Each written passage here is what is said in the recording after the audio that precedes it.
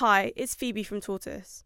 As Russian attacks on the southern city of Odessa escalate, Olga has spent much more of her time in bomb shelters. In this voicemail, she describes watching 5 children play as they take cover from the shelling. Hi, it's Olga from Odessa.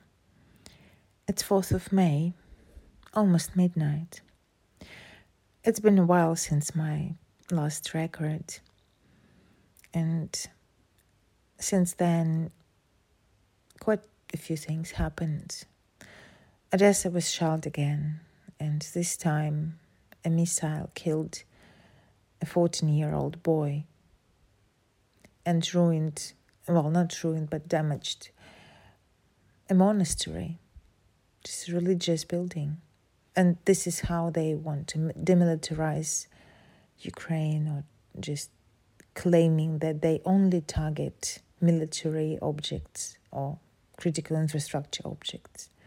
They kill kids.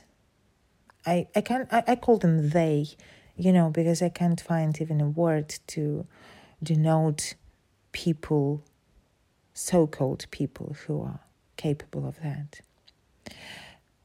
Today, being in the shelter, which is basically the parking lot, the underground parking, but I don't think we will ever be able to see it as only a parking again. So I watched this group of kids. There were like 5 of them. 2 spoke Ukrainian, 3 spoke Russian, and just another proof that the language issue is just a huge propaganda item, and it's not a problem at all in Ukraine, like zero problem with languages.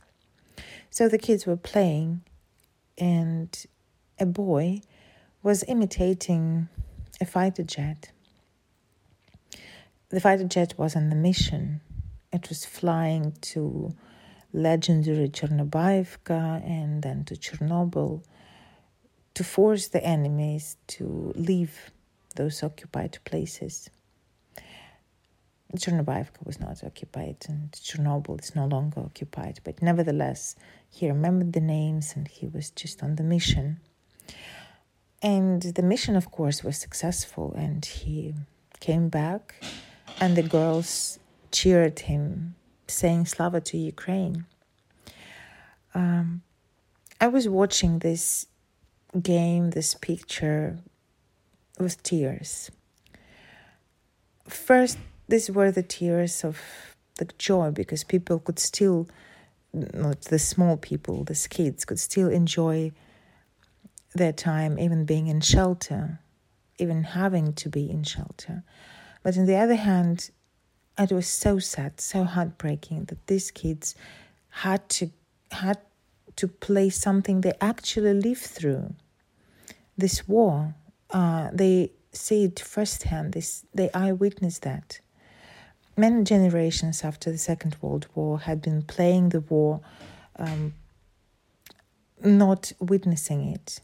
Even as a kid, we played the war, dividing into Nazi and like bad guys, not Nazi, bad guys and good guys, and we knew who's going to win.